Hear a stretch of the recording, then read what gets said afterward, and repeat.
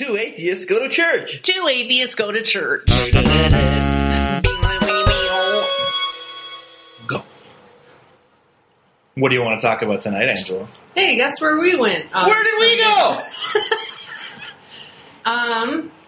We went to my old church. I know. We went to a church community called Upper Room. I used to attend Upper Room back in 2011, 2012. At that time, they were in St. Louis Park, Minnesota, and since moved to Edina. And I just read their website. It says they moved in 2015. Okay. So it was a little ways out from me leaving.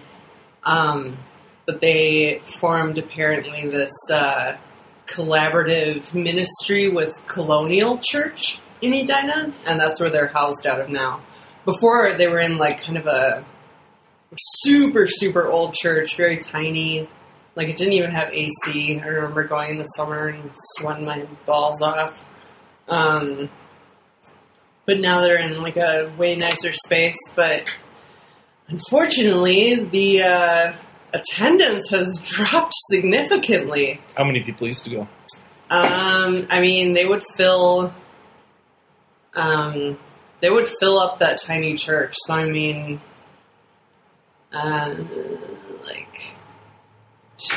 200, 300 people. Okay, there were about 100 people there today.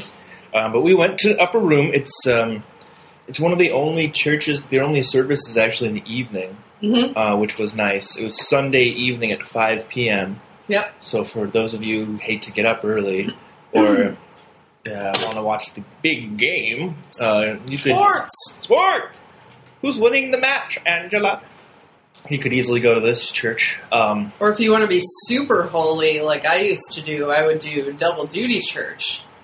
I would play keyboard in my boyfriend's worship group at a church in... I can't imagine you up there on stage being like... I wasn't allowed to sing because my voice was quote-unquote terrible. So I played keys to worship the Lord. And I don't have a good voice. But I like your voice. That is mean to tell your girlfriend she has a terrible voice. Yeah, what a dick. So we would do worship duty in the morning, and then being that neither of us were being fulfilled at the AG church, we would go to cool hipster church. Stop making the sex motion with your hands, Joshua. We would go to cool hipster church at night in St. Louis Park, and that was Upper Room. It was very much geared toward college kids, and like a shitload of college kids used to go to it. And I mean, it was the type of church that after the service got done, they were cool enough to play U2. I don't know what that means, but I'm pretty sure it's significant. They would play like U2's Elevation from the Tomb Raider soundtrack. Elevation.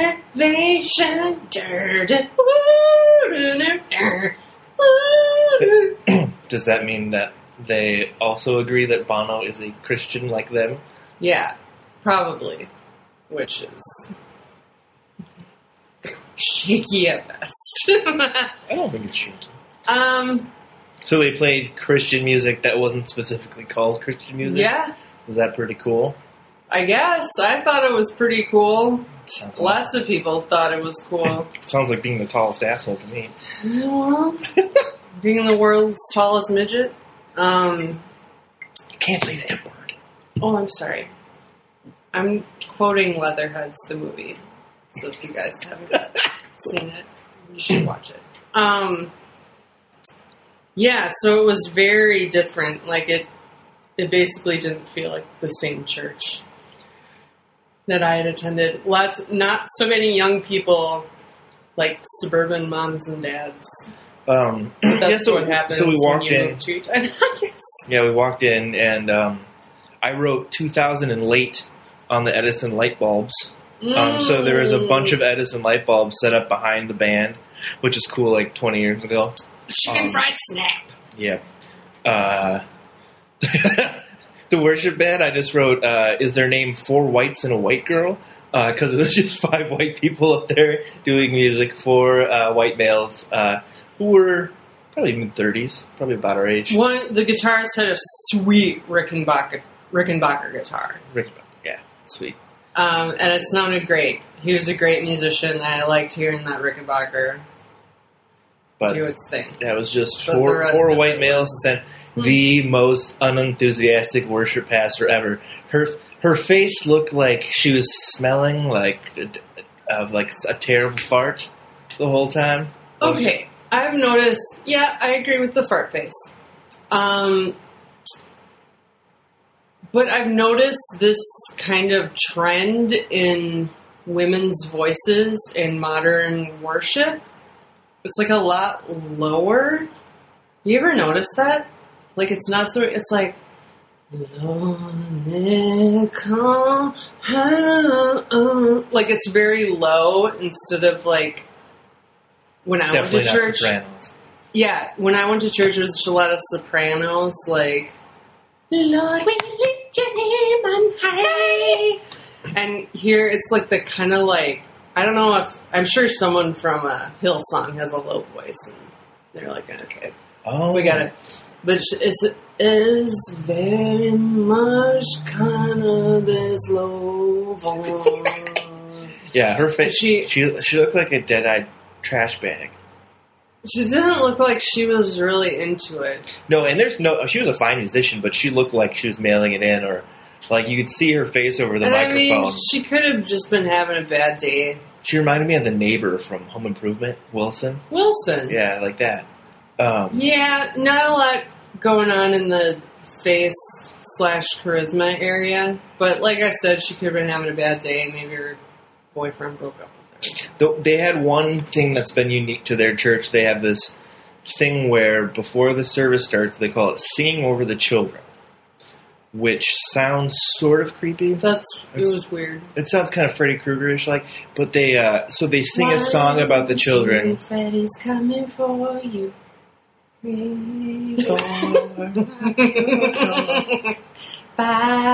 6, get a crucifix. 7, 8, stay up late. 9, 10, never sleep again. Yeah, it's kind of like that's exactly what they sang. If they did, I was like, cool. I'm just a Christian now. Look, I'm a Christian now. I found my church. I found my tribe. So they sang the song over the children about making them better people, and basically what this was is all the children who would be making a ruckus or who would be otherwise interrupting service were not allowed to be in service. They went to children's church, which is probably just a room where some adults who look way too enthusiastic, and they're like an inch away from murdering themselves. They're just like, I love kids. Aren't they the best? Some people do genuinely like kids, Joshua. We're not two of those people, but there are some people who genuinely like kids. So go ahead. I was going to say the only thing that reminded me of going to Upper Room when I used to go is that they open the service with like this PowerPoint and there's these loud church bells playing. Well, it shows pictures of like immigrants. And then it just says Upper Room. It's like bong, bong, bong, bong, bong. And I remember it being kind of really dramatic. And like everyone in the lobby then would filter in, but it was way less dramatic here where there were not that many people, so like one guy came in. But I did remember the bells from when I used to go. I was like, oh, okay. All right. I remember this now. Now that they said so after they sang over the children, they didn't actually sing the Freddy Krueger song. I said, singing over the kids. May your heart be kind and true. So that was probably one of the lyrics. Yeah. Also, it was very dark in the church. It was hard to take notes. And if you were trying to follow along with, like, if you had the Bible with you or something, it would have been difficult to read. But the pastor, I wrote, pastor, woman! Hey! We got a lady! We got a lady pastor! Which was nice. Yeah, that was a nice change of pace. Yep, so the pastor, she was a ginger, though. So I don't know if that... To no fault of her own.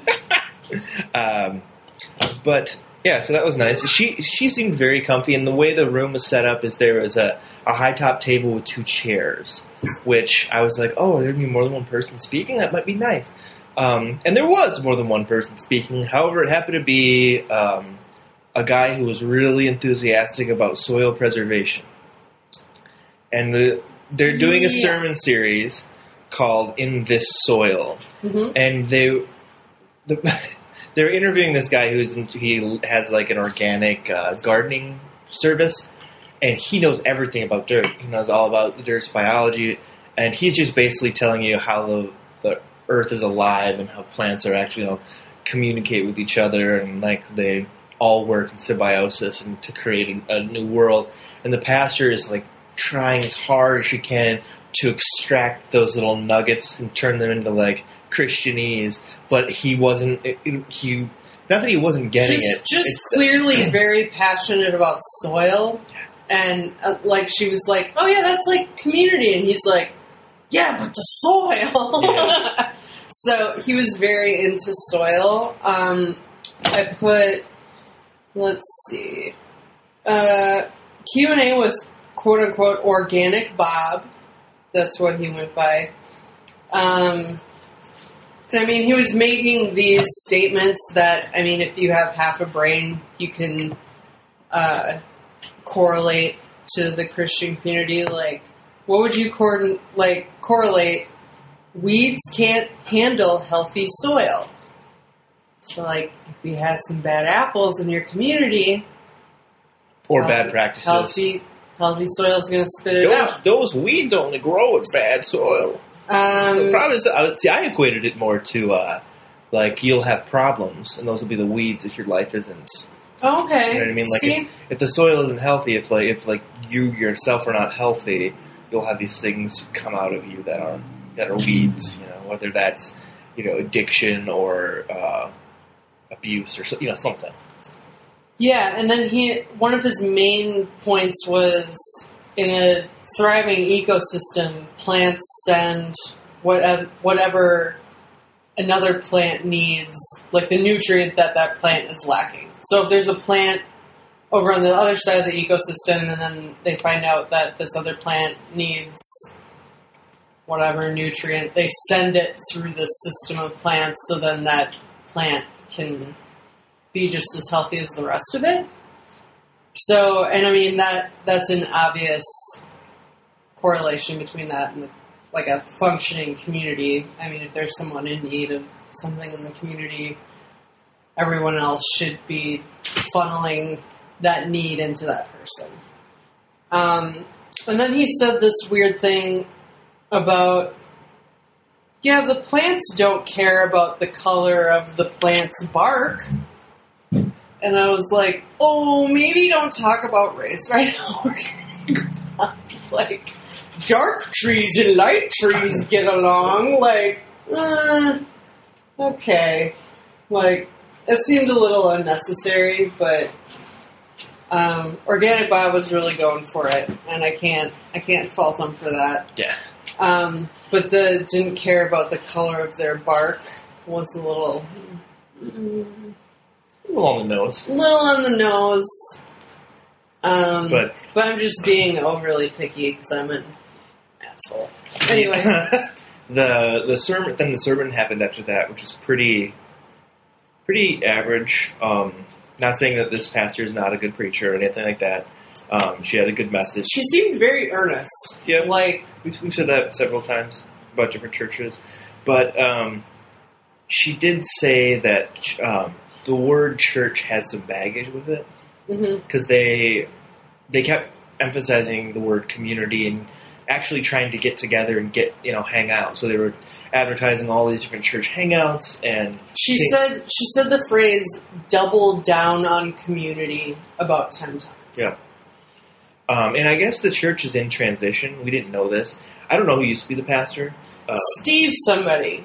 But now... but they would invite a lot of guest pastors to come in as well.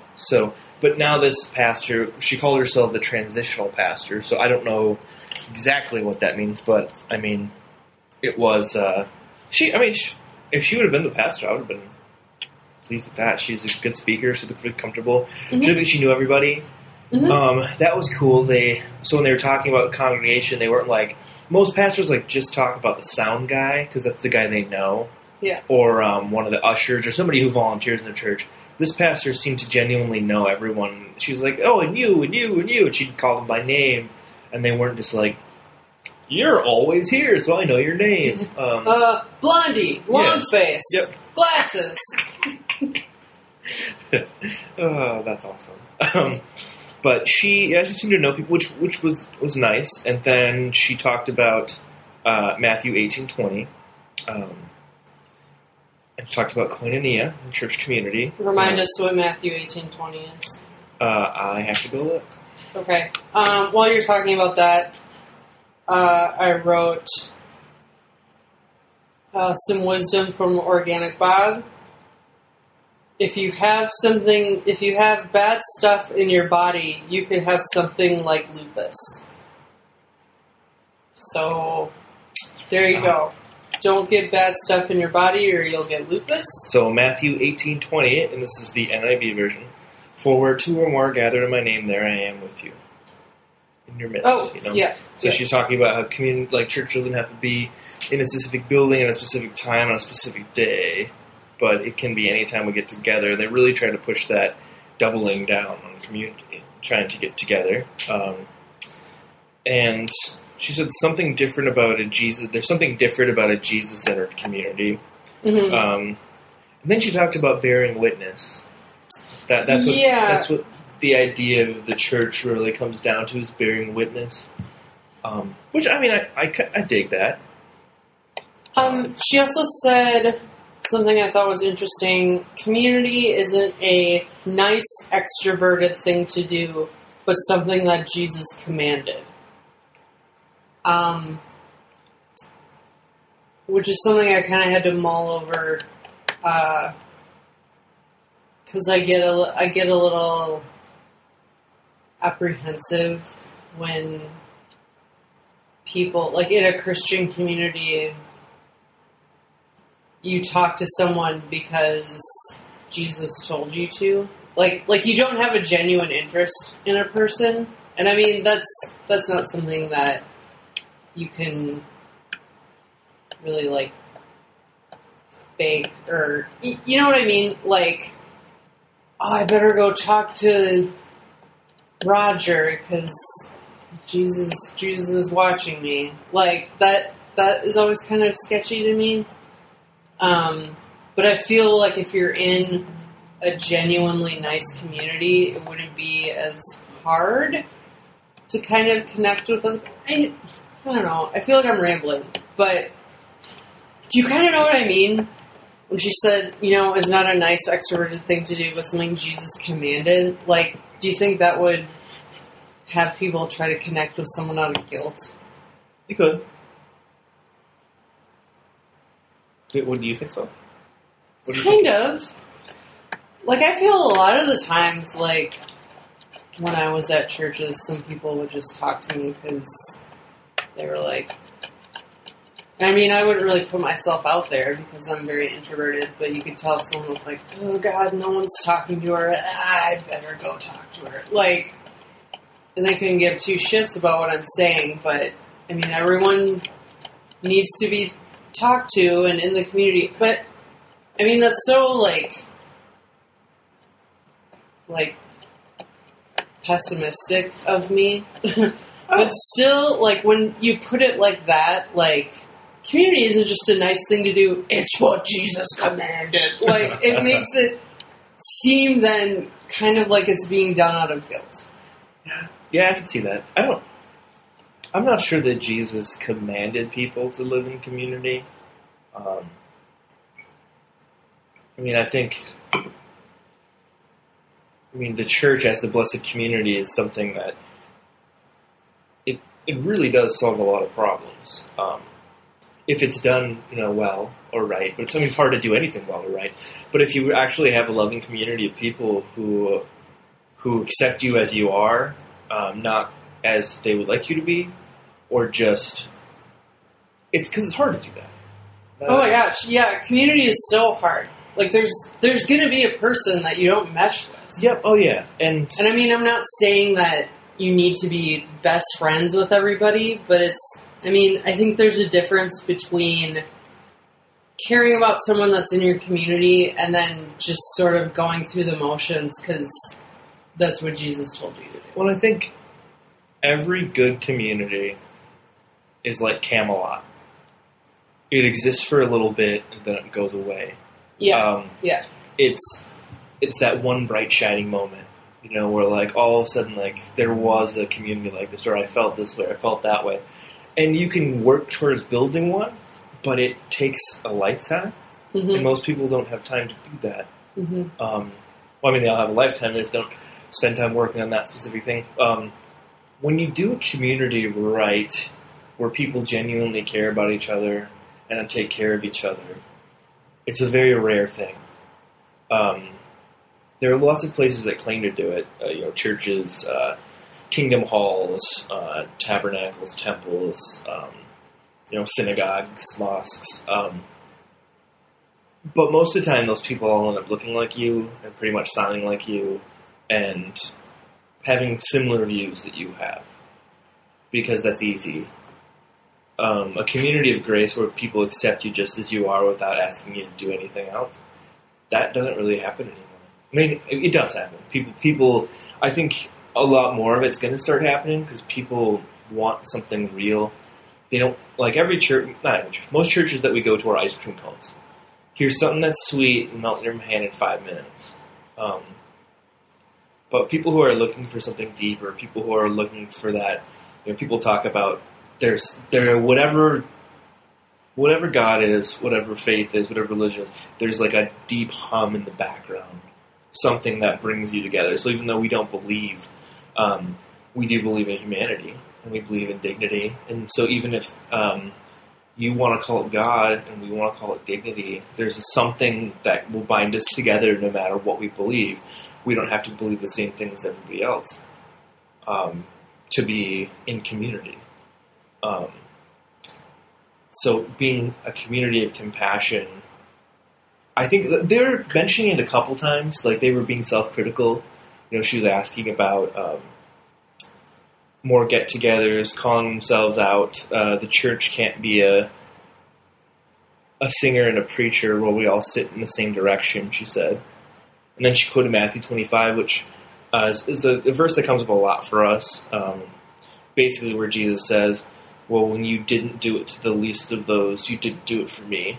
Mm-hmm. Basically, like, when you don't help the poor, you deny the resurrection. When you don't help, all the people that, because I'll just look at the verse quick right here and actually read it.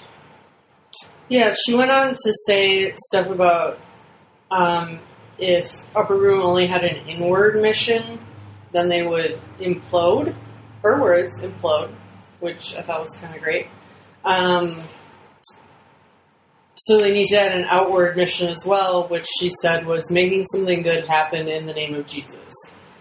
And I think that's great that she recognized, and I think a lot of churches don't recognize that not only do you need to feed your inward community, but, you'll just fold in on yourself if you're not doing something good for people who need it. So it's Matthew 25:35. It's one of the parables at the end of this chapter, and he says, For I was hungry, and you gave me something to eat. I was thirsty, and you gave me something to drink. I was a stranger, and you invited me in. I needed clothes, and you clothed me. I was sick, and you looked after me. I was in prison, and you came. And then the righteous will answer him, Lord, when did we see you hungry and feed you, or thirsty, or give you something to drink? When did we see you a stranger and invite you in, or needing clothes and clothe you? When did we see you sick or in prison and visit you? So the king will reply, Truly I tell you, whatever you did for the least of these brothers and sisters of mine, you did for me. Then he says to those on his left, "Depart from me, you who are cursed, into the eternal fire prepared for the devil and his angels." Later redacted. "For I was hungry, and you gave me nothing to eat. I was thirsty, and you gave me nothing to drink. I was a stranger, and you did not invite me in. I needed clothes, and you did not clothe me. I was sick and in prison, and you did not." They will answer, "Lord, when did we see you hungry and thirsty, or a stranger, or needing clothes?" And he goes, "Truly I tell you, whatever you did not do for one of the least of these, you did not do for me." Yeah, that's the NIV version, so it's a little, that's okay. It's not the actual one in Greek's more biting. But I think the church, especially since she's the transitional pastor, they seemed very self-reflective. They seemed concerned about what their community is going to look like. Right. And really trying to encourage people. She even talked about, like, right now, in the stage that their church is at, it's important to see it wasn't so much the destination that they were going, but how they're going to get there as a community. Yeah. Like, she really focused on, we're not looking out into this, okay, this is what we want. Like, we have to get this down first before we can go forward, which I thought was pretty wise. Yeah. It's funny because a lot of the churches we go to don't have any of this introspection. They're just like, "We're the fucking boss!" And they're like, "We know all the answers." Jesus rules! Jesus rules! You down, G.O.D.? We attend, a lot of the churches we go to that are a lot bigger tend to have this mentality where they have things figured out, and if you plugged yourself into that church in the right way, you'd be like us. Right. You know what I mean? Right. Where this church kind of seemed, Upper Room seemed much more open to, well, every person has their own journey, their own story, and if you want to get involved here, great, but we really want you to actually be involved, not just like come and hang out. It didn't seem unfriendly, but it definitely seemed focused on the members, and I mean that in a good way. Yeah. Like, they were definitely concerned about how the members were, taking their own journeys and how can we do it together and help each other. And I mean, that's completely understandable if they're in a state of transition. Yeah, I didn't feel like anyone was trying to impress me. Yeah, know, which I liked. It didn't seem like the pastor got up and said, "Well, we're having more fun than any other church out there." Yeah, right. Hey. You think church is boring? Watch this. Whoa! Pyrotechnics. Pastor does a flip. Woo! A guy on a skateboard comes through, just a sick kick flip. Hit the board for the Lord. Hitting the board for the Lord. Does Jesus 900. That's like Jesus 900. Yeah. And so that was all nice. I mean, it actually seemed, dare I say, more earnest now than it did when I went. Just because, I don't know, I think hard times will do that to a person. And it looks like that church has kind of fallen on rough times. Their pastor left, and I'm sure a ton of the congregation went with them because, I mean, the numbers were definitely down from when I attended. And when I did attend, it was very much like we are a super cool, hip church, and don't you forget it. That's funny. Well, it also, I mean, to that effect, it shows the personality cult of a church. Mm-hmm. How most churches are built around what their pastor's selling. Yeah. Oh, yeah. And if the person is relatable or, wise, or not many wise. I wouldn't say wise. I would say good bullshitter. Charismatic? Yeah, I mean, good bullshitter's better than charismatic. But, like, being able to take the message of the gospel and kind of repackage it slightly in their own way and their own brand to have whatever flavor church they want. Mm-hmm. I mean, that's what you see, like, so many different veins of American Christianity. Like, there's cowboy church, and there's biker church, pro wrestling for Jesus, and like biker church, and like any kind of little group that you fit into. I'm sure there's a church for it. So I don't know. I I mean, I hope Upper Room kind of like figures out the direction they want to go. And it did to me seem a lot more earnest than it did back in like the cool popular days. It was funny because back in the day it was very social justice-y, but it was never about the community we were in, which was always kind of frustrating to me.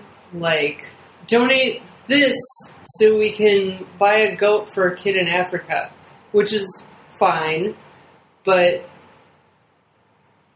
I don't know. Like, it always kind of bugged me that they weren't doing anything in the community they lived in. Right. And I'm like, seriously, like, North Minneapolis is like, and like Brooklyn Center, Brooklyn Park is literally like 5 minutes away. That's a community that's hurting. Like, that's a really low income area of the cities. And it's like, I bought some mittens that an African kid made, and that gave his family $10. Yay! And I'm like, I don't know, it was just so frustrating to me. I felt like it was almost like outsourcing. Yeah. Like you were at arm's length from it because you didn't have to see it.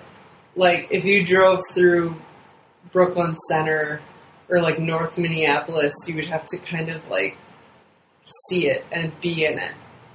But if you bought some mittens an African kid made, you could say, hey, pat myself on the back, I helped said African kid, I got some cool mittens. Then anyone asks me about the mittens, I'll say, oh, I helped this African kid made it. So cool. Then we get to ship it over the seas and poison the skies. But, I mean, it's not, like, as cool or glamorous. And I mean, like, overseas missions, too. Like, I was in this country for, you know, how many months, and I took pictures with these orphans. And like, it's, like, cool. Like, people look at it and you're like, that's so cool. Like, good for you. But it's like, if you go and hand out soup at a kitchen in North Minneapolis, like, not as cool. Like, what are you going to do? Like, take pictures of, like, the homeless people in North Minneapolis? Hey, here's me. We just do it at work. Hey, come over here. Like, you see what I mean? Yeah, that's also one thing that's frustrating about what we do for a living. So, me and Angelo respectively run a soup kitchen and a food shelf. And in our neighborhood, 8 blocks from our house, I mean, it's our community. It's, you know, what we tried to, you know, carefully craft our lives to be able to do. And it's very rewarding work. But none of our friends really want to talk about it. Because I think it makes them feel guilty in a certain way, you know? Because we're actually doing charity work. I have friends who are doing real justice work who I think are doing much more than we are. But we're also getting a living from what we're doing. Mm-hmm. But it's rewarding. It's very rewarding to feed the hungry and to not expect anything in return. 90% of the time, it is great. And then there's 10% of people who fuck him to death. They'll never change. They're just assholes, and nothing's ever good enough. And even though it's free, it's, you know, a snappy, you know, like, oh, if I knew I was going to have this shit, I just would have stayed home. And you're like, you don't have to eat it, you know? Yeah. Here's your refund. Yep. You hold out your hand. And I have said that to someone before. I have said, is the price wrong? Yeah. I've said that, too, in the food shelf. I mean, people come in and they're like, I'm in a food emergency, and then you bring them an entire cart of food, and they're like, there's no bratwurst on here. I'm having a cookout this weekend, I need bratwurst. And I was like, that is not a food emergency. Like, I've had people come into the food shelf with a genuine food emergency. My kids are at home, they're really hungry, they haven't eaten in 2 days, what can you give me? And those people, I can tell you, will take anything. Yeah. And I mean, it's not like I'm giving them dog shit, but... Yeah, and they're usually very graceful. And they're super grateful, and they're like, oh my god, my kids are going to eat tonight because of you. And I don't do it for the praise. I do it because those kids are human. They didn't ask to be made. They're here. They're suffering. They need other humans to help them. Yep. Yeah, I mean, we help all kinds of people with all kinds of things, and we try to do the best with what we have. It's not always perfect. It's not always an ideal perfectly situation. Fair. No, it's not fair. That's the thing. Like we have food distributions where we probably give away 15,000 pounds of food to about 130 people every Friday. Yep. It's all stuff from Lunds and Byerly's, Target, Cub Foods, Kowalski's, all these great places that donate their extra products called Food Rescue. And an organization brings that to us on a refrigerated truck, and then we distribute it to the public. And it never fails that, like, all this great food's going out, and there's some people who just, none of it's good enough. I had some guy complaining that we didn't have rack of lamb. And I was like, what? I was like, you have a whole chicken. You have, for free. Yeah, a whole chicken. You have salmon, and you have fresh bacon that you can have that you all got for free. And you're bitching and moaning that you don't have any lamb.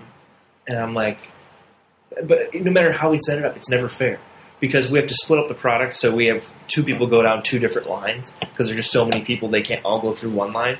So there are two lines that are side by side, and our volunteers just divvy up the product as best they can. Like, they see 4 gallons of orange juice, they try to put 2 gallons on each side, and do it as fair as you can. But cakes aren't the same. So, like, say there's a carrot cake and there's a chocolate cake. We put them on separate sides. Someone comes down, takes the chocolate cake, loves it. And then they walk out the other side and they see that there's a carrot cake, and they say, well, they didn't have a carrot cake on that side. I would have taken that. And we're like, sorry, we only had 2 cakes. We had to choose. We had to put them each on both sides. We did the fairest thing we could do. And, right. And people just can't handle that shit. They hate it. And not all people. Some people will take as much as they can, and they'll try to take more, and they try to steal more. And, like, I hate catching them because they're grown-ass adults. They're in their sometimes 70s, and they're stealing shit. And I'm like, all of this was free, and you still felt the need to steal? So I just take it away from them. And I usually just, instead of putting it back in line, I'll throw it away and say, you stole it. No one gets it. That's fair. And, like, it sucks. And part people, of our job sucks. I mean, Joshua's in, like, the distribution room, and I'm actually the one, like, they go into our chapel and then are randomly dismissed by rows. So I have a bucket. Well, there's 8 rows on each side. So I have a bucket marked L, left, that has 1 through 8 in it, and a bucket marked right, has 1 through 8. And I'll go back and forth, left and right, left and right. Left side, row 5. Right side, row 7. And people will accuse me of cheating every week. Me literally looking up at the ceiling, digging around in a bucket, they'll be like, you chose 5. You cheated. You chose 5 for a reason. And it's like, I don't know how much more random and fair I can make this. Yep. It is not a perfect system. People are going to be a-holes and try to jump the line. We're going to try our best. We're trying our best. Yeah. And I mean, this is where, like, the mental exhaustion of the job comes in. Like, trust me, I love what I do. I love giving food to people, but it is exhausting. It is exhausting not only for the 10% who are raging assholes, but it's exhausting to, like, I can only take a certain amount of people each food shelf due to our budget, and then just time constraints. And time constraints. And it's like anywhere else. Like, if you go to a restaurant, like a regular restaurant, you're paying for services. If there are too many people there, you're not going to get served. Right. And so then a mom comes in and is like, this is the only time of day I can come, and my kids are hungry. And I'm like, well, I already have my 15 people. Like, I mean, I have a reference sheet for other food shelves, but it's like, well, are those kids going to get fed? I don't know. Is she lying? Yeah. Yeah, is she lying? Like, and I mean, I made an exception for a lady today. She's been trying to get Been to a food shelf for weeks and weeks. She lives in St. Paul, works in Brooklyn Park, which is on the exact opposite side of the city. So she commutes like an hour every day to her job, and comes home, and we're like, just talk to the Brooklyn Park food shelf, because if you can just go there, like, hopefully they'll make an exception, being that you don't live over there but you work over there. And then they said no, which, come on, Brooklyn Park. So she's like, yeah, they said I couldn't because I don't live here. And it's like, I know there's rules and regulations, but sometimes be a little flexible. Yep. Like, you have to be flexible. So I was flexible today and said, and our building closes at 4, and she said, like, I'm not going to be able to be there until 4:15. I get off of work at 3:30, and traffic, like, I'm not going to be there till 4:15. And I'm like, well, our building's going to be closed, but I'll stay up front and knock on the door, and then I'll get you some food. Yeah. So I had to be flexible. And it's like, there's no perfect system. It's never going to be perfect. It's never going to be fair. And the sooner you realize that, the better. Yeah. Yeah, so I think I've learned a lot working there. Like not only just cooking for folks and stuff like that, and like mentoring volunteers and stuff, but I've learned a lot from the folks we serve. Like, I've learned a lot from homeless people, just about life, and how some of them there's just a raw system. They're happy being homeless. They just don't want to be a part of society the way that other people do. They don't want to have bills. They don't want to have a place to live. They just want to be mobile and on the road. Not that they're like, any of them are like, have it all figured out and are like a secret guru or something, but just about hard times and real life and places people find themselves, for no reason. Maybe there are no reasons sometimes, but yeah, it's definitely. I love doing it, but I don't know if I can do it forever. Mm-hmm. Like, it does take a toll, and it sucks because no one. When you're in the midst of it, when you're feeding the hungry, 5 days a week. All year round. Sometimes it just feels like no one else fucking cares. Like, no one else gives a shit. And they just come home and complain about their boring-ass job, which, they make like 10 times more money than we do. Right. And they're like, yeah, my boss is a fucking asshole, and I hate everything. I'm like, yeah, but you have this great house, and blah, just shows how fickle we all are. Our meeting, they catered with Devani's instead of Jimmy John's. It sucked ass. I hate Devani's. Fucking Italian bastards. I'm Italian. I love Italian people. But watch, someone's gonna be like, "That's actually an Irish company." And I'll be like, "I'm so sorry. Oh. I'm so sorry."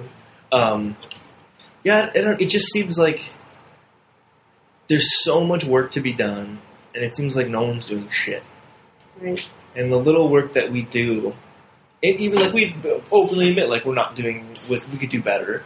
And if we didn't have the certain constraints that we have, I think we could do a much better job. Mm-hmm. But I think the bar is set so low for food shelves and for like soup kitchens, right? Like that when they come in and have fresh food. A fresh meal that's made every day. That actually makes sauces. I make, chimichurris and aiolis and all kinds of weird shit that, from the culinary world that I came from, that's fun to make. But people, like, the bar is so low, they're like, oh, we just thought you'd have, like, bread and bologna. Right. Like, no, this is like a full Thanksgiving meal and it's not even close to Thanksgiving. Enjoy yourself. They're like, oh, shit, this is awesome. Right. And that's probably why our numbers are so high. That's why we're almost at building capacity every lunch now. Because we make good food and people know it and they come in and yeah. I mean, thank goodness I just got, I was talking to someone from Hunger Solutions today and they were talking about the inadequacies as compared to suburban food shelves to urban food shelves. And this girl who I actually went to high school with, hi Sophia, Shout out. She has been doing research on urban food shelves and suburban food shelves and how, like, suburban food shelves are like grocery stores. Like, you can just go in and people can pick what they want, and it's this amazing space, and, like, it's very much, like, consumer-centric. Whereas our food shelf, we don't have the space to have people go and pick through what they want. We have a ticket. So, I mean, they can, like, circle what they want. But most of the time, people are like, just give me... Like, we have different types of food. Like, we have American food, Asian food, and West African food. And most people are like, just give me the Asian cart. And, you know, or just give me the American cart. And, like, we have certain lists in the back so our volunteers know, like, okay, a family of 4 comes in, they want American food, like, this is exactly what you put on the cart. And, I mean, there is still an element of choice, but it's not, I don't think it's as dignified as going through and doing, like, a free grocery store. Yeah, I know. Which is something I would love to do, but we don't have the space or budget. And Sophia is trying to see why suburban food shelves can do that and why urban ones can't. And if we start working together, how we can kind of balance it out a little bit. So I'll be going to a meeting in July to meet with other people who run food shelves and see if we can't collaborate on something. So that's kind of exciting. Yeah. So, I don't know. Yeah, we kind of got away from Upper Room. Well, I mean, I think it was important to talk about, if they're talking about community, kind of talking about, like, also a community outside of a church and investing in something like that. I don't know, I feel like I've been really rambly this episode and I've not been making a lot of sense. We'll give it a ramble. Oh, that's good. All right, well, I think that's a wrap. Yeah, we do definitely have some churches we want to visit coming up. One's kind of a little crusty, a little hippie, which I'm kind of excited to go to. But yeah, we will continue with this series and see what we can find out. Until then, power to the working class. A post-Christian production.